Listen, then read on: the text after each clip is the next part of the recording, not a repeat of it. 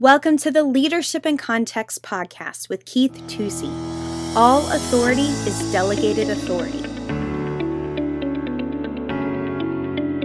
Hi, this is Keith Tusey, and welcome to Leadership in Context. We're going to finish up our series on the 4 pillars of a Christian worldview today.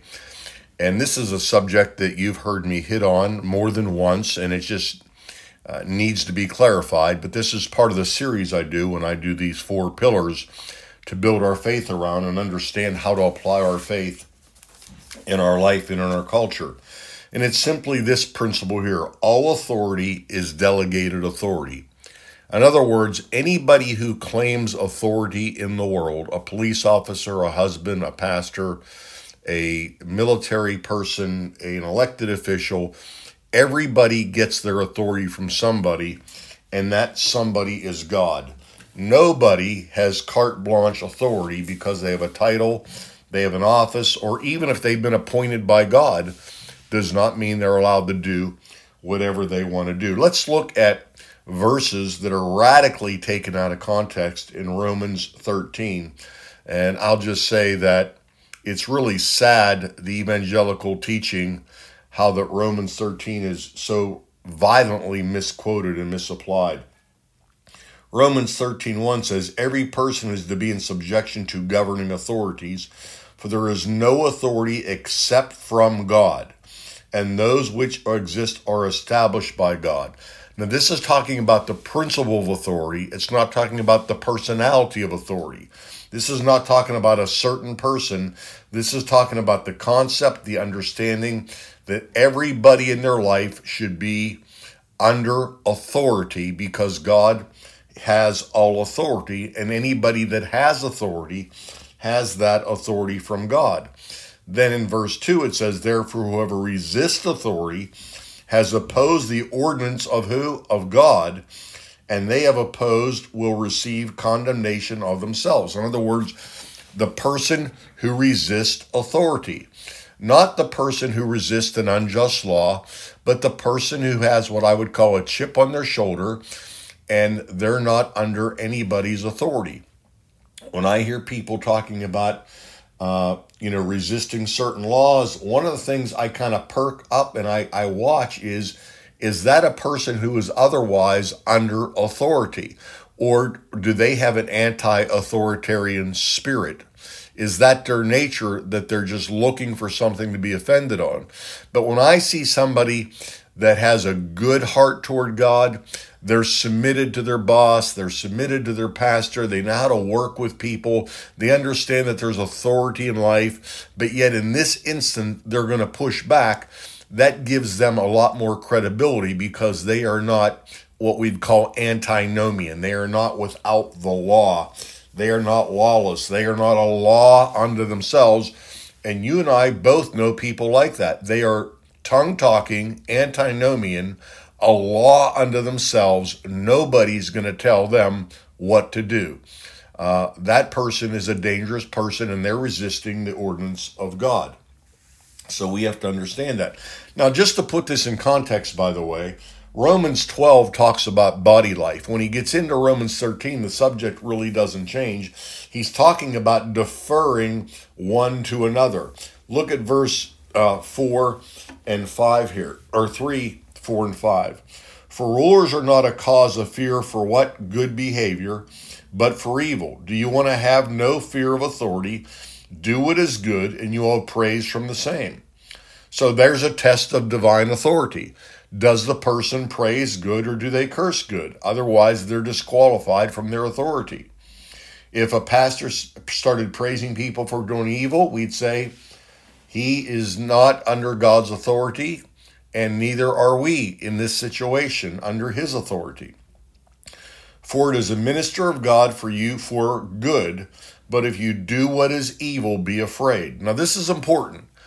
Who defines what is good and evil? Go back to my last lesson. God is the definer of good and evil. God defines what is good and God defines what is evil. Nobody else can say, well, I'm the king now, I'm the pastor now, I'm the husband now, I'm the policeman now, I'm the boss now, and now we're going to make up our own 10 commandments or our 10 omissions. No, it's not how it works. You're under God's authority. So God defines what is good. So authority is only valid if it supports what God said is good. And it's invalid when it says something that is evil. Hebrews 11:23 says the Hebrew midwives defied the king's edict and God blessed them. We'll go back and read the story. It says God added to them, God gave them homes. In other words, God didn't just excuse it. God didn't just say that's great.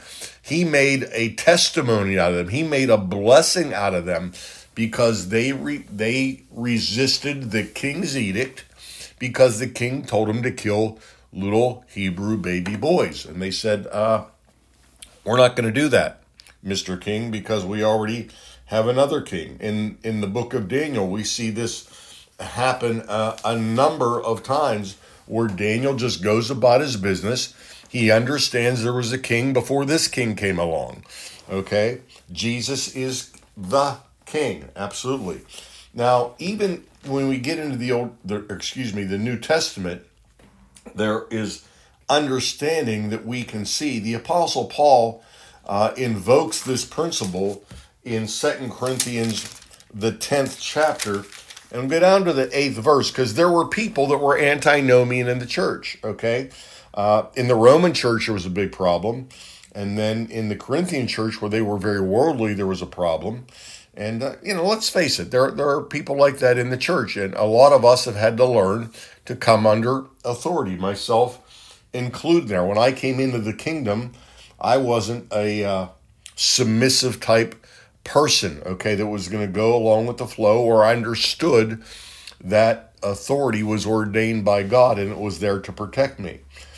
But they were challenging Paul's authority. And this is what he says. Notice what he says, 2 Corinthians 2, chapter 10, verse 8. He says this, for even if I boast someone out further about our authority, because Paul never backed down about his authority, then he says this, which the Lord gave me for building you up and not destroying you, I will not be put to shame.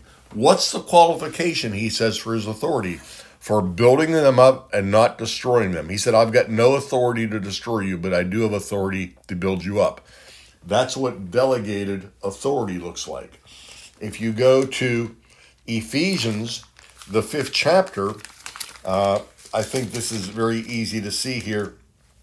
In verse 22, it says, wives, be subject to your own husbands as to the Lord, for the husband is the head of the wife, as Christ also is the head of the church, he himself being the Savior of the body. But the church is subject to Christ, so also the wives ought to be subject to their own husbands in everything. Husbands, love your wives, just as Christ also loved the church, and gave himself up for her, so that he might sanctify her, having cleansed her by the washing of the water by the word. Now, actually, if you look at this text, this is a teaching not about marriage. It's a teaching about the church, and it uses marriage as an illustration. But once again, we see that husbands do not have carte blanche authority, okay? But just as Christ loved the church and gave himself for the church, that's the authority they have. If we go over to, let's just say 1 Timothy, we see a lot of mention of how they operated. But in 1 Timothy, in the 2nd chapter, in the 2nd verse, it says, well, let's just read the first verse. First of all, then, I urge that entreaties and prayers and petition and thanksgiving be made for all men, for kings and all who are in authority, so that we may lead a quiet or tranquil and quiet life in all godliness and dignity. Now he's saying here to pray for kings and everybody who is in authority, but there's a condition, so that we may lead a tranquil and quiet life. I like to say it like this. Our goal for government is that they leave us alone and let us do what God has called us to do and do not interfere with our mission. that they keep their nose out from underneath the church tent and out from underneath our life. And then verse 3 says, this is good and acceptable in the sight of God our Savior, who desires all men to be saved and come to the knowledge of the truth. For there is one God and one mediator also between God and man, that man, Christ Jesus. All authority is delegated authority. Anybody that has a title, has a throne, has a dominion, has a badge, they're all subject to the authority of God. And when they command us to do evil, we do not have to obey those unjust commands. When they want us to participate in evil, then the church has no responsibility. According to Romans 13, they're only allowed to help us to do good and not to do evil. The other side of it is we should be people that look for a way to cooperate with authority. That should be our posture. How can we cooperate without violating the ordinance of God and violating God's law and God's heart? I hope this brought some clarification to you. We need to read Romans 13 more than verse 1, and we need to know what verse 1 means. It's really, if you get into the whole passage, it's talking about deferring to one another in the church. It talks about the highest law being the law of love. It's not talking about civil laws there. It's using civil government as an illustration. So it's important for us to understand this. Hey, this is Keith Tusey. I hope this has brought some light and revelation to your life, something you can share with somebody and be a blessing. Have a great day. Today, Keith concluded his discussion on the pillars of the Christian worldview.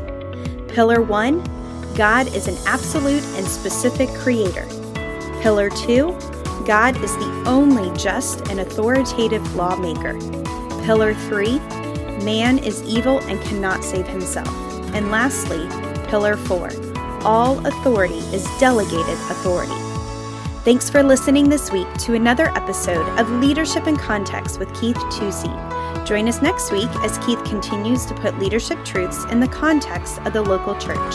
As always, subscribe, like, rate, and share our podcast.